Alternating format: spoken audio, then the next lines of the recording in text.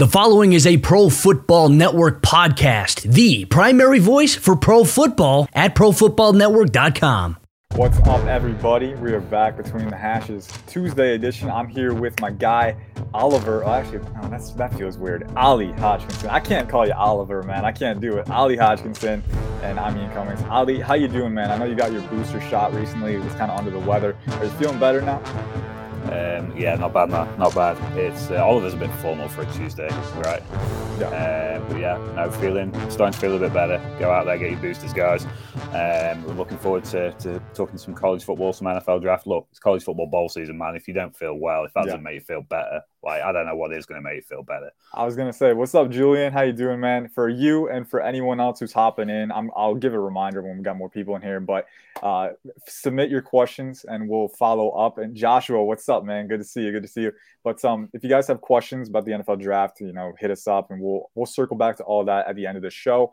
But yeah, like you said, Ali, it's bowl season, and if you're a draftnik, then your life essence basically is derived from football and bowl season. So it's kind of it's a good time to be alive, right? And I'd be remiss if I didn't mention the famous Idaho Potato Bowl going on right now. I think it's Wyoming and Kent State. I know Kent got off to a good start, but Wyoming, they've had some shock plays in there. I know Chad Muma, linebacker, Senior Bowl edition. He's going to be a guy that you want to watch. I saw some good plays from him, some iffy run fits at times, but he flies to the football, explosive, long. A lot of people have said that he might be better than Logan Wilson, the Wyoming backer who came in a few years ago and ended up, being a steal for the Bengals this year. Luke, what's up, bro?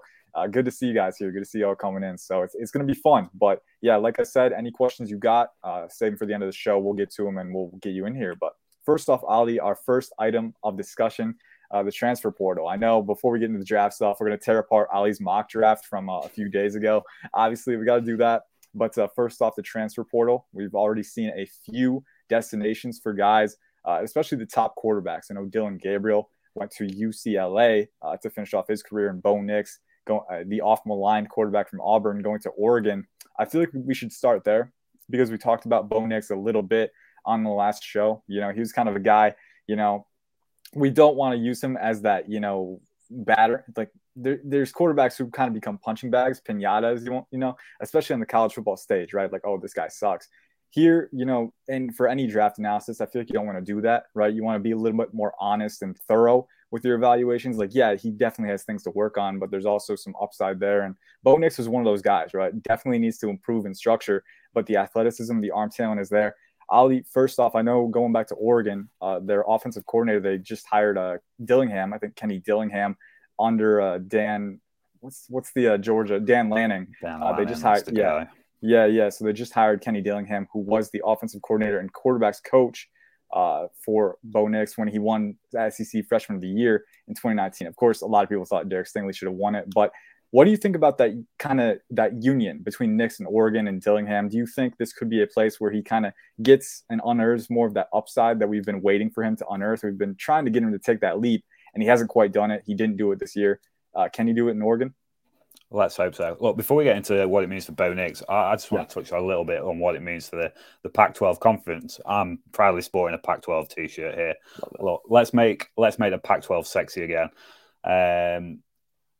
Since George Kliavkoff became the commissioner of the Pac-12, he's got a job on his hands, let's be honest, making the Pac-12 into a conference which is relevant in college football and the college football playoff conversation. But in the short tenure the time that he's been there, he's got Lincoln Riley at USC. That's a huge move for the conference. He then goes out. Well, he doesn't go out, but the conference gets an SEC quarterback in Bo Nix coming to one of the premier teams in Oregon. A whole change of coaching structure at Oregon, like you referenced. Dan Lanning, who's done such a great job with that Georgia defense that we've seen this season. Now the head coach down there. They're making great moves in the Pac-12. We've seen Oregon this season, but if they can Utah, they've been a force winning the Pac-12 championship this year. They can continue to be a force in that conference as well. That's only going to be great for the conference and great for college football and great for the conference's chances of having a college football playoff representative. So from a college football standpoint, I love the move. I think it signifies that, and we mentioned Dylan Gabriel going to UCLA, one of the top quarterbacks in the transfer portal, and we're going to get to guys that are still remaining in there. But attracting guys like that, I think, is great for the conference. For Bo Nix, like you said, that familiarity is going to be huge for him. That familiarity with Kenny Dillingham. We talked about this privately. We talked about it even before we came on air. Bo Nix has got the talent.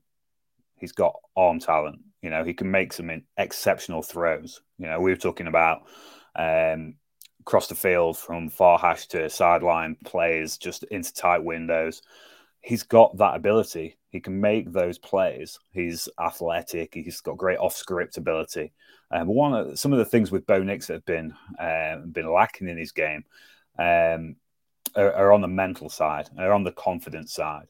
And we use the word poise quite a lot, describing quarterbacks, and that's something that Bo Nix, it feels like he hasn't had, you know, during his time at Auburn. When things aren't going his way, he makes those boneheaded decisions.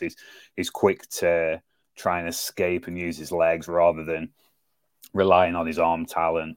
There's so many things that breaks down for him from a poise and posture. And we look at Bryce. You know, we talked about Bryce Young at length on this show last week, and what he showed, the poise that he showed in leading Alabama as a young guy. That's the kind of poise that you want to see out of Bo Nix, and where he can really truly develop the talent that he's got. It's a great question about whether he's draftable or not if it leads him to a college football playoff appearance. As Ian said, we're going to take all the questions at the end, so we'll circle back on that. But it is a great question. Thank you for that. Yeah, and honestly, like, I think, you know, if we can wrap up all the thoughts on Nix, I do think, you know, basically the gist is, and, you know, it's interesting. My scouting report of him in the summer really didn't change all that much after this year, right? I mean, super good athlete. I mean, you talk about the off-script traits. He definitely has that. He's very athletic, he can make guys miss, he can evade tackles, and he can get out of the pocket and throw off platform. The problem is he tends to rely on that, right? And, you know, we go back to the poise. It's not just about, you know, staring down a rusher and making a throw amidst contact. I mean, that's a lot of it too. But you also need to have the poise to, you know, even if, you know, it's only hinted pressure, right? But keep your eyes up and keep going through your progressions and don't get interrupted in that process.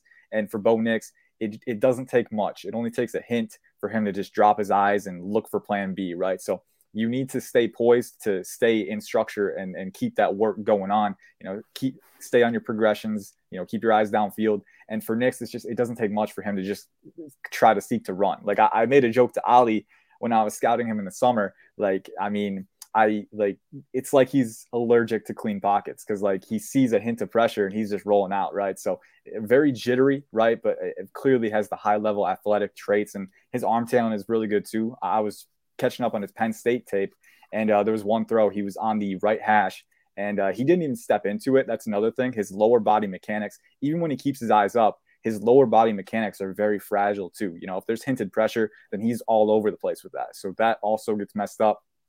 But with this throw, you know, he didn't even step into it, just kind of whipped it from the right hash and threw it 15 yards downfield outside the numbers, right into his receiver's hand, pushed it past the defender who was closing in on it. So he definitely has the ability to make those throws, but can he, you know, take that next step and get that poise and get that comfort with Dillingham? We saw him play pretty well as a true freshman, but he's never progressed. We'll see. You know, I think, you know, of all the places, it's one of the better fits just because of that familiarity. But I really want to see him take the next step there. So we will see. But that's enough about Bo Nix. We don't want to waste any more time on this. We got plenty more to cover. Next up, man, Alabama getting stronger. They got Jahmyr Gibbs from Georgia Tech. Honestly, I mean, for me, it's not surprising, right? I mean, Alabama is not a tough sell for a player who's looking to upgrade. I mean, Eli Ricks going there from LSU. Now Jahmyr Gibbs. I mean, they got to be the championship favorite, right? I mean, are you surprised at all by this either? Because me, I look at it and I'm like, you know, I kind of expected it, right? I mean, if you're a high level athlete, if you're trying to find a place to succeed and also get that team success, it's got to be Alabama, right? Yeah, I mean, you look at the running backs that Alabama have produced over the years. You look at Derrick Henry and Mark Ingram, and you look at Najee Harris and the job that he did at Alabama last year and the job that he's already doing in the NFL with the Pittsburgh Steelers. If you're a running back, you want to be at the best programs. You want to be at a team like Alabama that has historically produced great running back talent. And Jahmyr Gibbs, Alabama was a almost a nailed-on destination for him from the minute that he entered the transfer portal, and that's the biggest surprise is that it's taken this long to confirm that that's where he was going. And for the program, it's fantastic. You know, you look at they're going to lose Brian Robinson to the draft. They've still got a ton of running back talent anyway. They've got, you know, they've got a guy like Jace McClellan. They've got the top running back recruit in the 2022 recruiting class, for Christ's sake. But we've alluded to it before. Nick Saban doesn't play freshmen. Doesn't like to play freshmen if possible. Let's put it that way. So Jahmyr Gibbs gives him a guy who is elite. Right, he's elite right off the bat. A guy that drew comparison to Aaron Jones as a high school recruit, a guy that's drawn comparison to Alvin Kamara since he's been on the college football scene. Average 5.2 yards per carry as a running back at a Georgia Tech program that is trying to get away from that. Its roots as a running a program that runs a triple option. So to have the success that he's had for that program, while also being an incredible receiving back as well. 768 yards, 5 touchdowns in 2 years with Georgia Tech for a program that, as we said, isn't without, you know, besmirching anyone, without slandering anyone's name, it's not the greatest college football program to be making your name at. So, you know, for Jahmyr Gibbs, he's 5'11", 200 pounds. He's a guy who runs physical, but also explosive as well. Receiving talent, everything that the NFL is looking for in terms of a back. It's no surprise that guys are already saying, hey, look, Jahmyr Gibbs is the 2023 RB1, potentially in the 2023 NFL draft. Let's pump the brakes on that. There's Bijan Robinson knocking around as well. Again, it's just a further evidence that the 2023 NFL draft class is absolutely ram-packed full of incredible running back talent. So yeah. I love what Alabama have done with the transfer portal this last couple of days. You know, yeah, and they lost not just Robinson too, but also Zach Evans in the transfer portal. You know, you got Tank Bigsby, who, you know, was in the transfer portal and then ended up returning. So, you know, a lot of talent, man. It's going to be a fun class. And like this class is interesting because, you know, the current one, it's really deep. There's a lot of good running backs, but there's no one that I would say is like a potential first round talent for me personally. Like Spiller, Hall, Walker, I feel like those are your top three. I don't like love any of those guys, but they're in my top 50. But I don't love them. I'm not going to put them in my top 20. But next year, you might have like 2 up there. So it's going to be a fun one. But I know we've got other transfer stuff to get to. I know one quarterback before we move on to the guys who have yet to reach their destinations. Dillon Gabriel was a big producer at UCF. And like you said, going to UCLA with Chip Kelly. What do you think about that fit, replacing Dorian Thompson-Robinson? Well, I mean, we say replacing Dorian Thompson-Robinson, but the guy hasn't left yet. So, you know, we're expecting, my initial reaction was as soon as Dillon Gabriel was announced as transferring to UCLA was, look, that's Dorian Thompson-Robinson, right? That's his decision made. He's going. But that decision still hasn't been made. He still hasn't left. They've got Ethan Garbers as well, who is a handy mobile quarterback. Look, Dillon Gabriel's put up exceptional numbers in that UCF offense. You know, lost a lot of this season with injury, which was horrible to see. You know, he's a guy that is easy to root for because he is so entertaining as a quarterback. He's got a cannon for an arm. He's as a mobile quarterback, he's a deceptive and elusive runner. So he's entertaining to watch, and that's what you want to watch, particularly at the college football level. What I like about going to UCLA and Chip Kelly is he's not going to be tasked with throwing as much. Okay, so UCF, the big knock on quarterback prospects from an NFL draft perspective when they've played in traditional sort of air raid offenses is, it's the scheme, it's the numbers are put up, it's the statistics put up are all a product of the scheme. Well, Dillon Gabriel is going to go into an offense which is a little bit more balanced. We've seen how well they run the ball this season behind Zach Charbonnet and that incredible offensive line that they've had at UCLA this year. You know, guys like Sean Ryan, guys like Paul Bretan. He's going to have to go into something that's outside of his comfort zone in many respects. But there's some incredible talent to work with if some of the guys come back this year. Greg Dulcich, the tight end, Cal Phillips, the wide receiver. Those guys come back. That's an incredibly talented offense with a quarterback who's incredibly talented. And I think it's an opportunity for Dillon Gabriel to say, hey, look, I'm not the product of some pass-happy offense. I'm a legitimate quarterback. I'm a genuine quarterback. And, he's a little on the small side by NFL standards. That's probably going to be the biggest knock. And although it shouldn't be, it's still something that factors into the NFL thought process where quarterbacks are concerned. So 6 foot, 200 pounds. He's not the biggest guy. Left-handed guy as well, so that has its issues, if you like, of their own. But yeah, I like Dillon Gabriel. I like this move. It's Power 5 at the end of the day, so the guy's putting himself in the shop window for the 2023 NFL draft, as far as I'm concerned. Yeah, and size is an interesting thing with quarterbacks. Like, we can talk about. I don't think you can't rule out a guy right off the bat. I mean, we've said it before. If you're ruling off a guy for size, you're ruling out Kyler Murray, right? You're ruling out, Russell Wilson. You don't want to rule those guys out. And it's, for me, it kind of depends, right? Like, how dense are they? You got to look at the frame. You can't just look at the size measurements. Like, Malik Willis is only like 6'1", and he might end up measuring a little bit shorter at the Senior Bowl. We'll see. But he's super thick. I mean, have you seen that guy's calves? Like, that guy, he looks like he could squat like 2,000 pounds or something. But like, you look at that frame and you're like, all right, well, he should be pretty durable at the next level. And you look at a guy like Gabriel, a little bit thinner, 6 foot 200. It's not small by any means, but you do have to wonder if the durability is going to transfer over to the NFL. And it's a question, right? But it's not a big question. Like you said, it's not something you write off a guy. I feel like if DTR leaves and if Dillon Gabriel takes that spot, like you said, a lot of talent around him, and I think that scheme fits him really well. Kazmir Allen, running back, has really improved as a receiving threat out of the backfield too, so that's going to be another outlet for him if he takes a starting job there. So it's going to be exciting with Nix and Gabriel, and there's other quarterbacks in the portal too that are looking for their spots. I know Keaton Slovis entered the portal from USC, and then Cameron Ward from Incarnate Word. I mean, that's an interesting one. I mean, that guy has arm talent. It pops off the screen. And we've seen some reports that maybe he's being connected to Ole Miss. So, man, I don't know. I'm getting giddy thinking about that whole union with Lane Kiffin. I don't know about you, but we've seen Kiffin develop Matt Corral into a draftable prospect, into a, potential first-round prospect. And there's still some things that Corral needs to work on, right? And like that, in a way, that scheme may have limited some of the NFL development with all those quick reads, right? But at the same time, it could be a good stepping stone for a guy like Cameron Ward who's trying to prove himself against SEC competition. Do you agree? Do you really like that fit for him?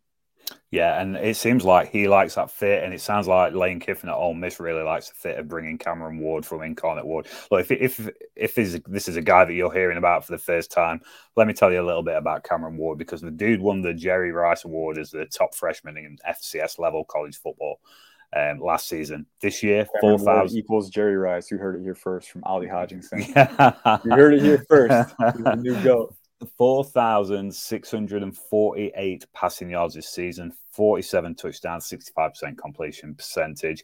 The guy is incredible, and the potential for him to go to hop up from the FCS level straight into the Power 5 is insane. But look, Lane Kiffin, he heard about Cameron Ward. He wanted him to visit Ole Miss. He wanted to make a pitch to this kid. And if you're a quarterback prospect, if you get the opportunity to go and play in that Ole Miss offense, you're not going to turn it down. Now, he's not there yet. And his head coach from Incarnate Word went to Washington State. Now we know what Washington State has done in terms of developing high number quarterbacks, in terms of statistics, not necessarily developing the requisites for potential in the NFL, but in terms of putting up pure numbers and getting yourself noticed, that's not a bad place to be. But if he goes to Ole Miss, it checks off a number of the boxes that he's looking for. I read an interview with him that says he wants to go to a place where he's going to have the opportunity to have to read coverages better. Well, You're not going to find anywhere better than the SEC. So he's going to get the opportunity. He wants to be able to go and throw the ball. He wants to be able to go and improve his mechanics. This is a kid that played in a T-wing formation at the high school level. So he's got some work to do as a passer of the ball. But I saw him described as an absolute freak, and I think that's a great description to describe Cameron Ward. You see what Bailey Zappi has done this year with Western Kentucky, a guy that has absolutely skyrocketed up the charts with incredible production. That's what you're looking at with Cameron Ward for me.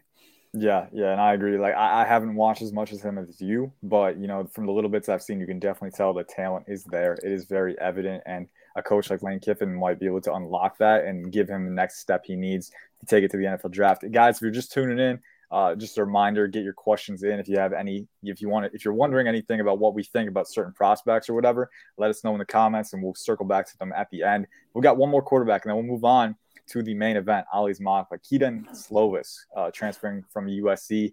Reports have said Pittsburgh, Notre Dame are kind of in the running. And it's interesting, in a sense, I'm not going to say this outright, right? People may draw the comparison to Kenny Pickett because, like Pickett, Slovis has had trouble with injury in his previous years. And, you could argue that's kind of made it hard for him to reach his potential, right? But me personally, looking at it, Ali, I don't know how you feel. I think Pickett had more physical upside than Slovis coming into this year. I look at Slovis, not quite the athlete that Pickett is, and I also don't think he has as good an arm. And I'm not saying Pickett's arm is elite, but I've always been a proponent of the mindset that, while he doesn't have elite strength, he still has enough arm talent to generate velocity off base and kind of change his arm angles and, make those throws off platform. So to me personally, I don't quite see that, but I do see a guy who, with the talent that Pitt has, could potentially direct that offense pretty well if he's in there.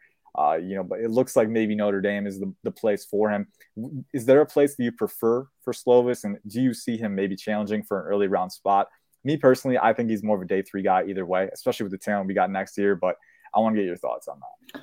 Yeah, I think for Kedon Slovis, I think probably Notre Dame is a better, not necessarily the better fit. I think it's a better situation because any quarterback that goes into Pittsburgh this next year is on a hide into nothing compared to what Kenny Pickett leaves behind. The guy has program records.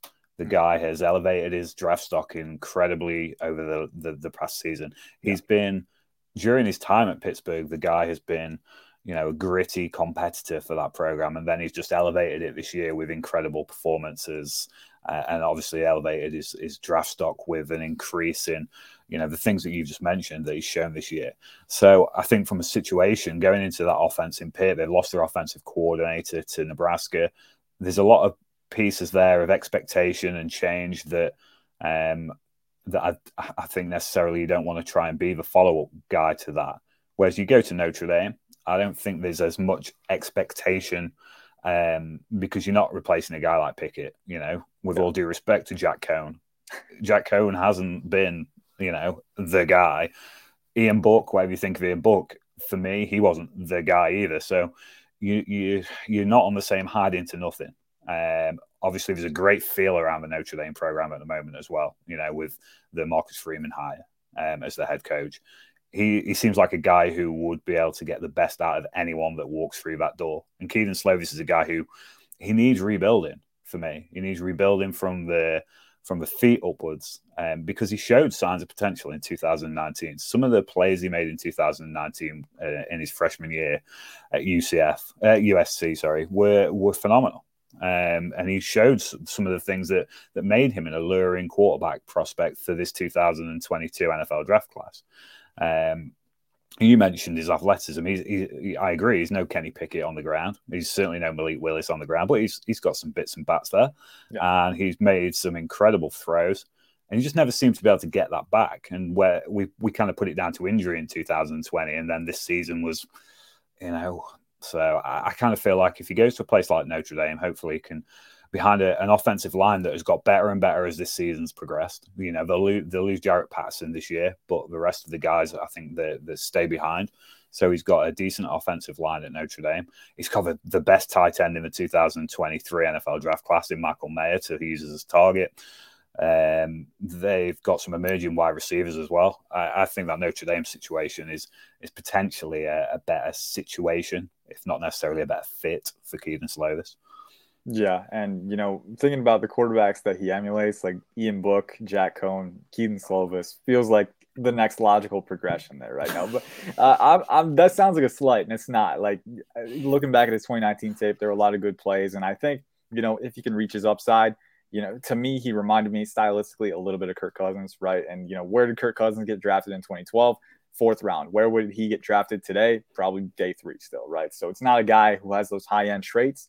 But maybe if he can, like you said, put himself together again mentally and find that change of scenery that's going to catalyze that, then maybe he can end up being a solid backup spot starter in the league and maybe end up taking one of those opportunities to an extended starting audition. We'll see. But, right away, right now, the next step for him, like you said, is finding that place. And to me, I like Notre Dame as the fit a little bit more. The big wild card for me is Jordan Addison. I mean, that guy might be the best returning receiver in the NCAA. So, seeing him in Pitt, that's enticing too. So we'll have to see. But we've talked about transfer portal enough. Let's go on to Ali's mock draft. Ali, you recently released a 4-round mock draft. Now, before we get into it, I got to read this subtitle here because Ali went all out, kind of connecting this, making a holiday mashup theme, if you will. So here we go. His subtitle is "'Twas the night before Christmas, and all through the house, not a creature was stirring, as they were engrossed in our 2022 NFL mock draft."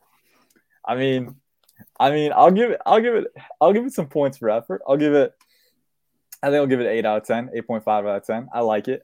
Ali always is very clever where I cannot be in writing, like I couldn't do that. So props to Ali for making the Christmas themed mock draft. And, here you can read it.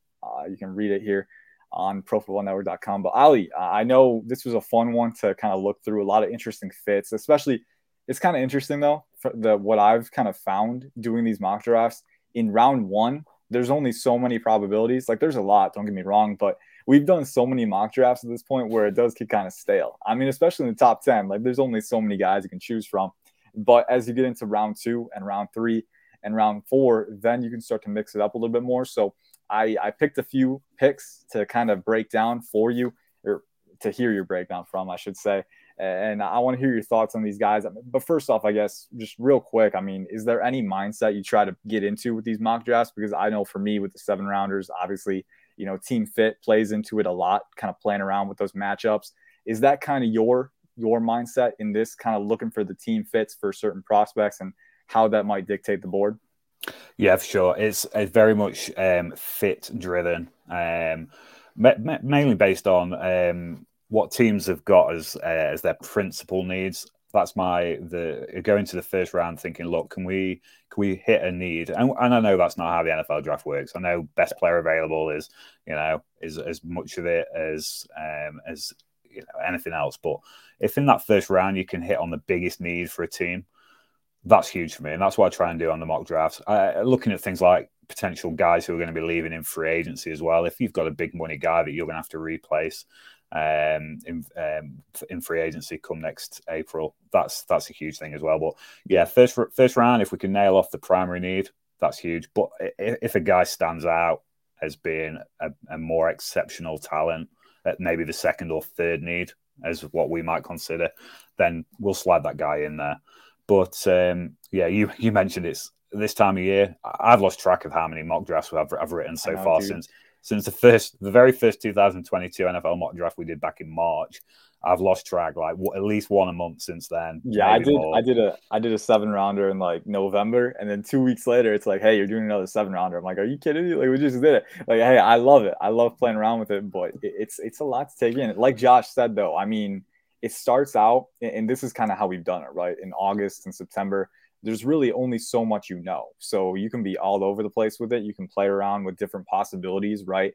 But then as you get to January and February and March, and we start to know more, the Senior Bowl, the NFL Combine, interviews, medicals, as you start to know more and accumulate more information, that really sets in stone the amount of probabilities that you have. And it's still going to be like in the millions, right? But, it at least kind of narrows it down for you from a mock draft standpoint. So it's fun to kind of, you go from an experimental strategy early on to a predictive strategy. And that progression is really fun to go along, because it's like a spectrum. It's like a slider. You're not completely experimental or completely predictive. You can always kind of mix it up a little bit. So that's always a fun part of it. But I've been talking for too long. You're probably tired of hearing my voice. Let's hear Ali. Let's hear what you have to say about these guys. Now, 5 picks to me that stood out. And we're going to start with the Dallas Cowboys in round 1. And this was more because I was just very, very intrigued and excited by the fit.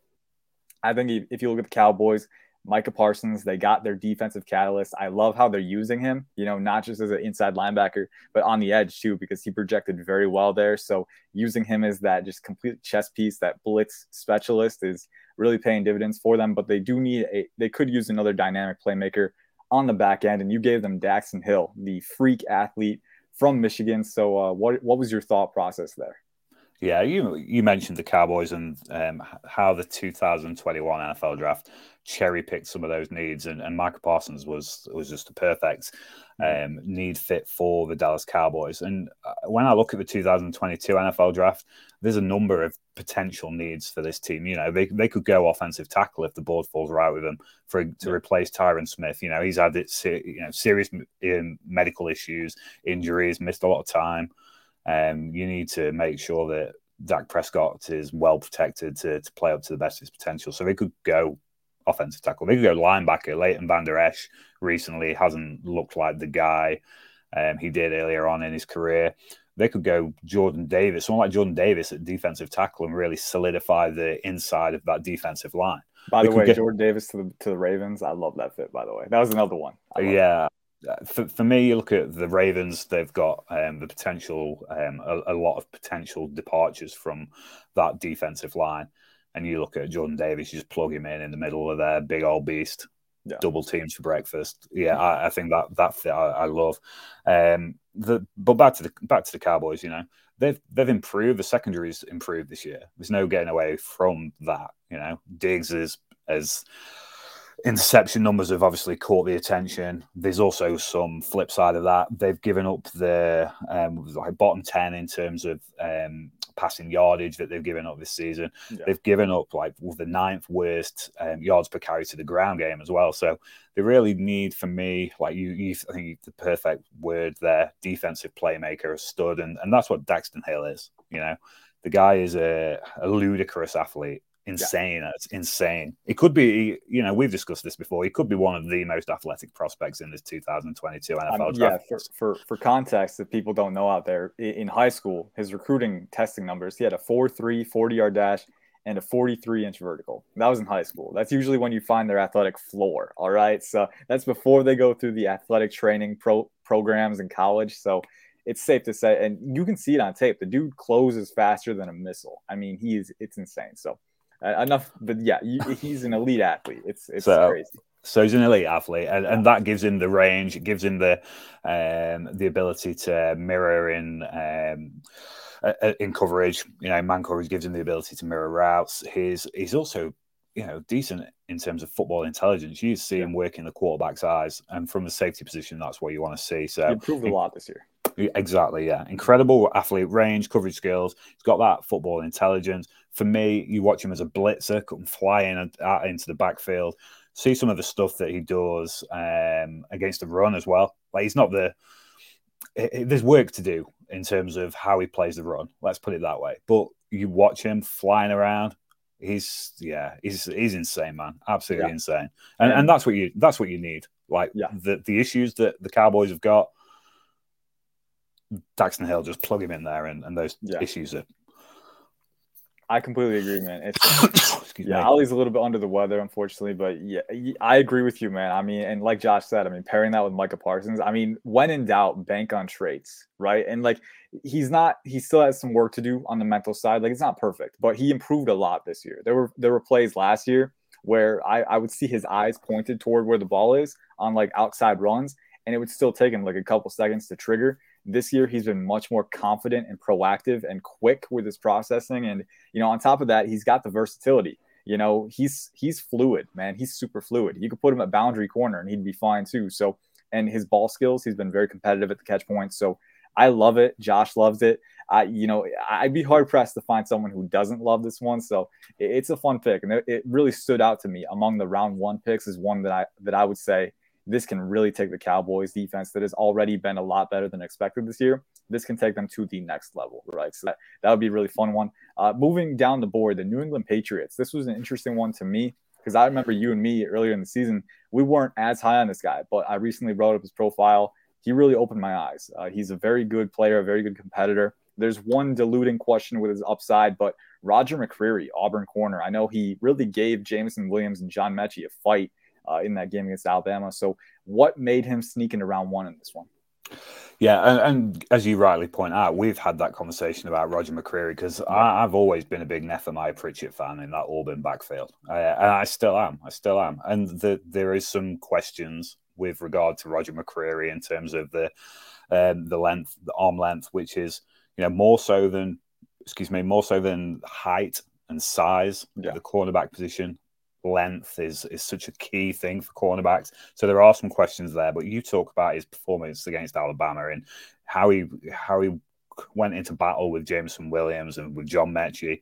It was exceptional. That's some of the best cornerback play that I've seen this season in live action. Now, when you go back and study the tape, which we'll be doing with all these guys over the next months, we'll be going back and studying 2021 tape. Yeah, it never true at the ends, man. Always exactly. But that's when you discover that what the guys do, the nuances of what they do so well. In live action, it's it might look great. And nine times out of 10, it is great. But you go back and you find a little bit of thing when you watch it on that All-22. But yeah, he's fast. We talked about Daxton Hill and the athletic profile there. Roger McCreary is a fast guy with fluid movement. Again, same as Daxton Hill. The footwork allows him to mirror well in coverage. Excuse me. As you alluded to, combative as well. And I suppose when you're working against preconceptions like the arm length issue, that forces you into being more combative and physical. You want to stamp your authority on a guy when there's questions being made about your talent. And, he is a guy who is receiving genuine round one buzz out in scouting communities and, NFL draft Twitter, with some of the bigger guys really are chucking Roger McCreary's name there as one of the best quarterbacks in the class. And you know me, and anyone who follows me on Twitter will know me. Andrew Booth is my guy. I don't think there's a more athletic cornerback. I don't think there's a better cornerback in college football than Andrew Booth. But Roger McCreary is moving up into the conversations that people are having about these guys. So. Yeah. For me, sorry, go on.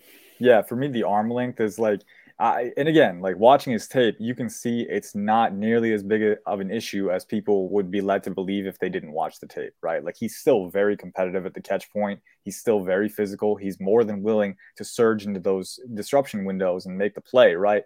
But, naturally, football is a game of inches, right? So if you have 29-inch arms and you need 30-inch arms to make a play on a ball, sometimes that 1 inch is just enough to give the receiver the cushion he needs, right? So, naturally it's going to limit you a little bit. Also, impress man, it could be an issue, right? We've seen him play more soft shoe off man, and he's very good there. I think he's very fluid, very twitchy. He can mirror guys really well. He's got great footwork. But, that is going to be a diluting factor, especially when you're projecting for upside in a class like this that has, like you said, my top two is Andrew Booth and Derek Stingley, and then Kyer Elam is up there. Ahmad Gardner, who might be more of a schematic fit for teams who like length on the outside. Darian Kendrick is a big riser who's kind of underrated. All those long physical corners, athletic corners, maybe a team that has that threshold that they're looking for in terms of arm length might not like McCreary so much in that realm. I still think he can be I think he's going to be a day two guy. I don't think he falls outside day two when his tape is like round two. It might even be round one tape at its best, right? But, that arm length, teams can be sticklers about that, about the requirements for certain physical measurements of the position. So, I think he could sneak into round one. I think he'd sneak out of round two. It's just one of those things. There's always a certain variance with guys. And especially with a strong corner class like this, you really can't speak in certainties. But I love him going to the Patriots. I think the Patriots, they do tend to like longer corners, but I think McCreary is the guy. You look at what the Patriots look for in that secondary: quick reaction ability, competitive toughness at the catch point, and then having that fluidity and twitchiness. Roger McCreary definitely has that. So I think in that sense, he can be that guy in the secondary that can replace J.C. Jackson if he leaves in the offseason, can be one of those really good fits. So I like that one. Let's move on to the next one. Travon Walker in round two, going to the New Orleans Saints. And I circled this one. I love this one because I think Travon Walker, you look at how Georgia uses him, how Dan Lanning used him, and Lanning was really a maniac, man. I mean, you'll see him at wide 7, at wide 9. You'll see him down at 1 tech. I mean, he can go anywhere and still provide an impact. And you look at that, he's listed as a DT on our mock, but he could play edge too. He's very big. I think he could put on 5 to 10 more pounds without losing any athleticism. And you look at what the Saints have preferred to edge in the past. I mean, you got Marcus Davenport, Cameron Jordan, Trey Hendrickson. All those guys are bigger, especially in Davenport and Hendrickson's case, longer. And that's exactly what Travon Walker is. I remember you watched Walker, and when you watched him, you told me this guy is the good version of disgusting, the good kind of disgusting. Tell us a little bit about the pick and how this good, disgusting ability kind of made him the selection for New Orleans. Yeah, you talked about there his size profile. You know, the guy's currently 6'5", 275. He's played the game at 290 pounds. He could quite conceivably add another 10 pounds on, play 300 pounds in the middle of the defensive line for the Saints that has got a number of key pieces that are set to hit free agency at the end of this season. So you've got a guy who could play defensive tackle in the NFL, a guy that could play a defensive end in the NFL. You've got a guy whose athleticism is off the charts. He moves. When I wrote his report, he's like, this guy's 275 now, played 290 when some of the tape that I watched. He moves better than some 225, 230 linebackers. There was one play, I can't remember who it was against. He moved from the B gap to the A gap, like teleported there. Like you just don't see people move like Trayvon Walker does. He's strong. He's long. That's evident in how he attacks at the point of attack. You know, he's a guy who's got a toolbox of weapons. If there was one blip on his profile, you want to see him combine those together more. You know, we're going to talk about Cameron Thomas in a minute. He's a guy who puts moves together. Trayvon Walker sometimes gets stonewalled with his first move. He doesn't have a backup plan. So he needs to come with more of a pass rush plan. He needs to put combination of moves together. But, man, the athletic upside is incredible. Some of the ways that he bullies opposition offensive linemen is just insane.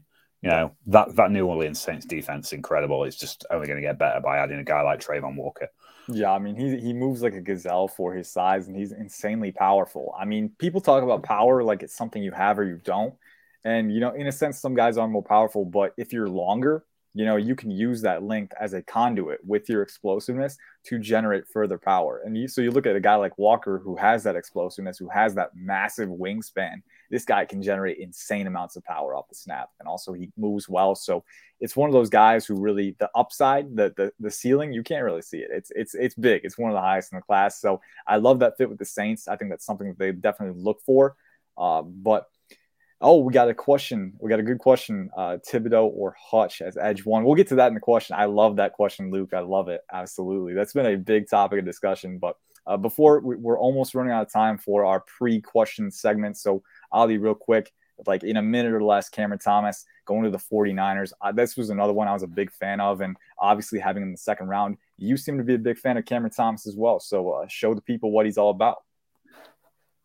Funnily enough, again, looking at another guy who's 6'5", 275 pounds, versatile, started off as a defensive tackle, moved to defensive end. He has been insanely productive this season, 11.5 sacks, 20.5 tackles for loss. We're like absolutely losing our minds about Will Anderson. There's a guy in the Mountain West who is doing just the same thing. Absolutely similar number of statistics. Yeah, he's not Will Anderson. Let's not get carried away. But I just referenced it there when we were talking about Trayvon Walker. Cameron Thomas has got a toolbox of pass rush weapons, and he is not afraid to use them, and he's not afraid to combine them and mix them up. He's just as likely to hit you with a bull rush as he is to step inside, put some swim moves on. The guy can, he can put them together, counter moves really well. That's one of the most impressive things is his handwork, how he puts together moves. Some of his counters are just incredible. Yeah, Cameron Thomas is a guy who he's rising. He's rising in all scouting circles. I don't see some of the first round that a lot of people have been talking around, but second day, I think that's entirely possible for Cameron Thomas. Yeah, and he's pretty big too. He's like 6'5", 260. Yeah. Like 270, 6'5", 270. 270, yeah, because I know they play him on the interior a lot, right? So, and he flashed in the summer, so I'm a big fan of that. We were going to get real quick, okay, 20 seconds or less. I know Braxton Jones, you had him go to the Rams at number 100. They don't have any first, second, or they have barely have a third round pick. Braxton Jones snuck into round 3. Talented guy. Ali, give us a Cliff Notes version of what you've seen from him. Upside. Dude is going to the Senior Bowl. Biggest question mark about his stock so far is his level of competition. Guy's played in the FCS, Southern Utah, so he's going to go to the Senior Bowl. If he balls out there, his stock is only going to rise. He is 6'5", 310, long. That's the key thing. We know NFL decision makers value length. The guy's long, guy's strong. He's a smooth mover.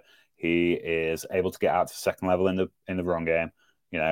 tick box stuff the NFL is looking for at the offensive tackle position. And the Rams have got, a 78-year-old man playing at left tackle at the moment. So seriously, man, Andrew Whitworth. Makes sense. How does that guy keep chugging? I don't even know, but he does somehow. So, but yeah, length is very important in the trenches, like you said. And I feel like that's a good segue to our Q&A section. So we got Luke Carr. Appreciate you, buddy, giving our first question. Haven't had a chance to check out the latest mock drafts. Thibodeaux or Hutch for Edge 1. I think there's a little bit of nuance to this question, personally. There's one is like, who do you have rated above the other? And do you would you fathom Hutchinson going number 1 over? I still have Thibodeaux as a prospect on my rankings. I still have Thibodeaux as my number 1 overall prospect over Hutchinson.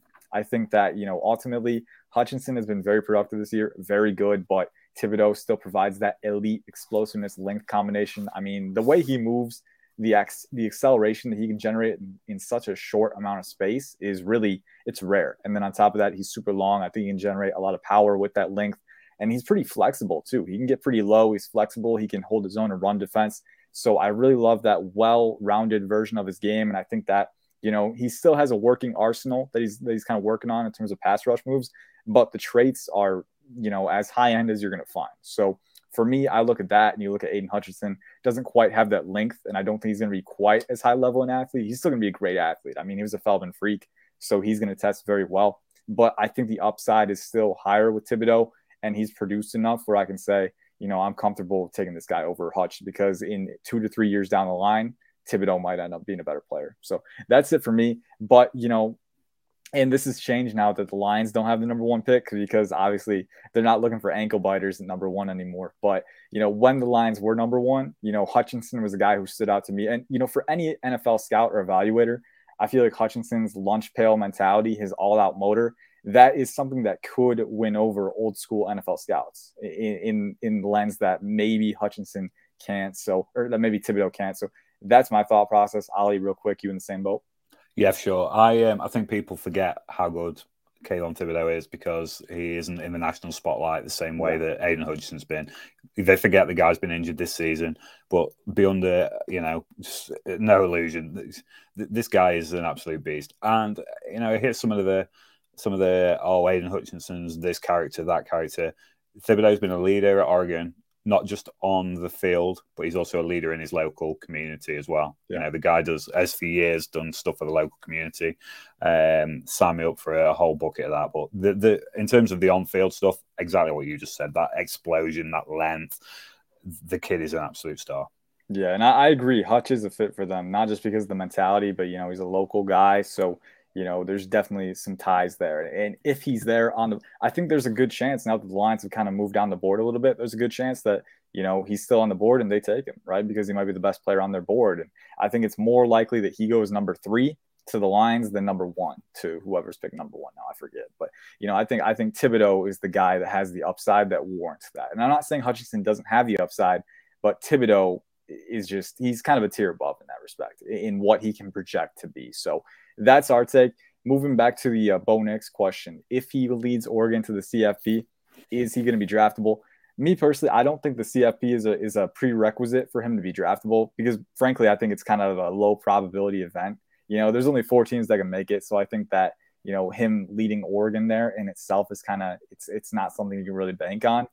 For me, what Bo Nix needs to do to become draftable is we touched on it earlier, but just improve in structure and improve your poise, right? So you're willing to kind of see through the process longer than you would in years past, because time and time again, he sees a little bit of pressure and he's off. He's running outside the pocket, kind of imploding plays. So stick to your keys, keep your eyes upfield, stay in the pocket, learn to navigate lanes as opposed to just run outside structure. Learn to manipulate the pocket and manipulate your spacing to stay on your feet and extend your time in there. To me, that's what Bo Nix needs to do, is become a better quarterback. He's a great talent. Can he become a better quarterback? Doesn't necessarily need to lead Oregon to a championship or a playoff appearance to do that, but at least show that diagnostic growth. That's what I'm looking for from him. Ali, what are you looking for from Bo Nix to improve and maybe up his stock in next year's quarterback class? Yeah, it's just consistency. It's consistency. It's the mental aspects of his game. It's like you say, he's learning to just to be more poised. Yeah. We mentioned Bryce Young earlier in the show. Like, you watch that guy, the poise just oozes out of him, you know, and that's what you want to see out of Bo Nix. And hopefully that return to Kenny Dillingham at Oregon, that new environment. And I've said this, we'll just finish up on this. I said this in another show. What you've got to remember about Bo Nix is this kid is a legacy at Auburn. The level of expectations on the kid was so high for that program. And he won the SEC Freshman of the Year, whether you think that was rightly or wrongly. There was so much expectation. But at the same time, he was a kid that the head coach, Gus Malzahn, didn't even want to start. You know, he was thrust into the limelight by the Auburn boosters at Auburn. So in the end, that situation is as much a key to success as any other. So I think a change of scene, change of situation, hopefully that change of mentality, that really rights some of the things that are wrong with Bo Nix's game. And we might see a guy who, like you say, is draftable come next year, because right now there's not a whole host of quarterbacks. You know, Bryce Young's going to be there. What are we going to get out of DJ Uiagalelei at Clemson? What are we going to see from a development perspective from him? But then you've got like guys like Sam Hartman who've gone back, guys like Grayson McCall, who I believe will return to Coastal Carolina. You know, there's a lot in the mix, but it's not, oh, this guy stands out, this guy stands out, this guy stands out. So Bo Nix got a chance to put himself in that shop window. Yeah, and like CJ Stroud, Will Levis, to Phil Jurkovec. But at the same time, it's going to be open. It's always open when a new year turns over. So there's a chance, you know, he was kind of counted on. He was kind of expected to be the guy at Auburn because of that legacy element. Now he's kind of charting his own path at Oregon. A change of scenery can be good. We've seen it affect quarterbacks positively, and we've seen quarterbacks fizzle out. So we'll see what Nix does, but he needs that big Nix energy if he's going to do that. So hopefully he can get it. But that's all the time we got, guys. We're running out, so we're going to get you on your way here. But thank you, as always, for tuning in. If you want to read Ali's mock, it is on the site, the full round mock draft. A lot of interesting picks beyond the ones that we threw up on the screen. So check those out. Always check out. We got new scouting reports coming out soon. We got bowl previews. So a lot of quality NFL draft content. And, of course, on Thursday, tune in. Tony Paulman, Cam Mellor, and myself, we're going to be giving you some insider nuggets and analysis on the Thursday edition of Between the Hashes. Until then, until next Tuesday, peace out, guys. Have a great night.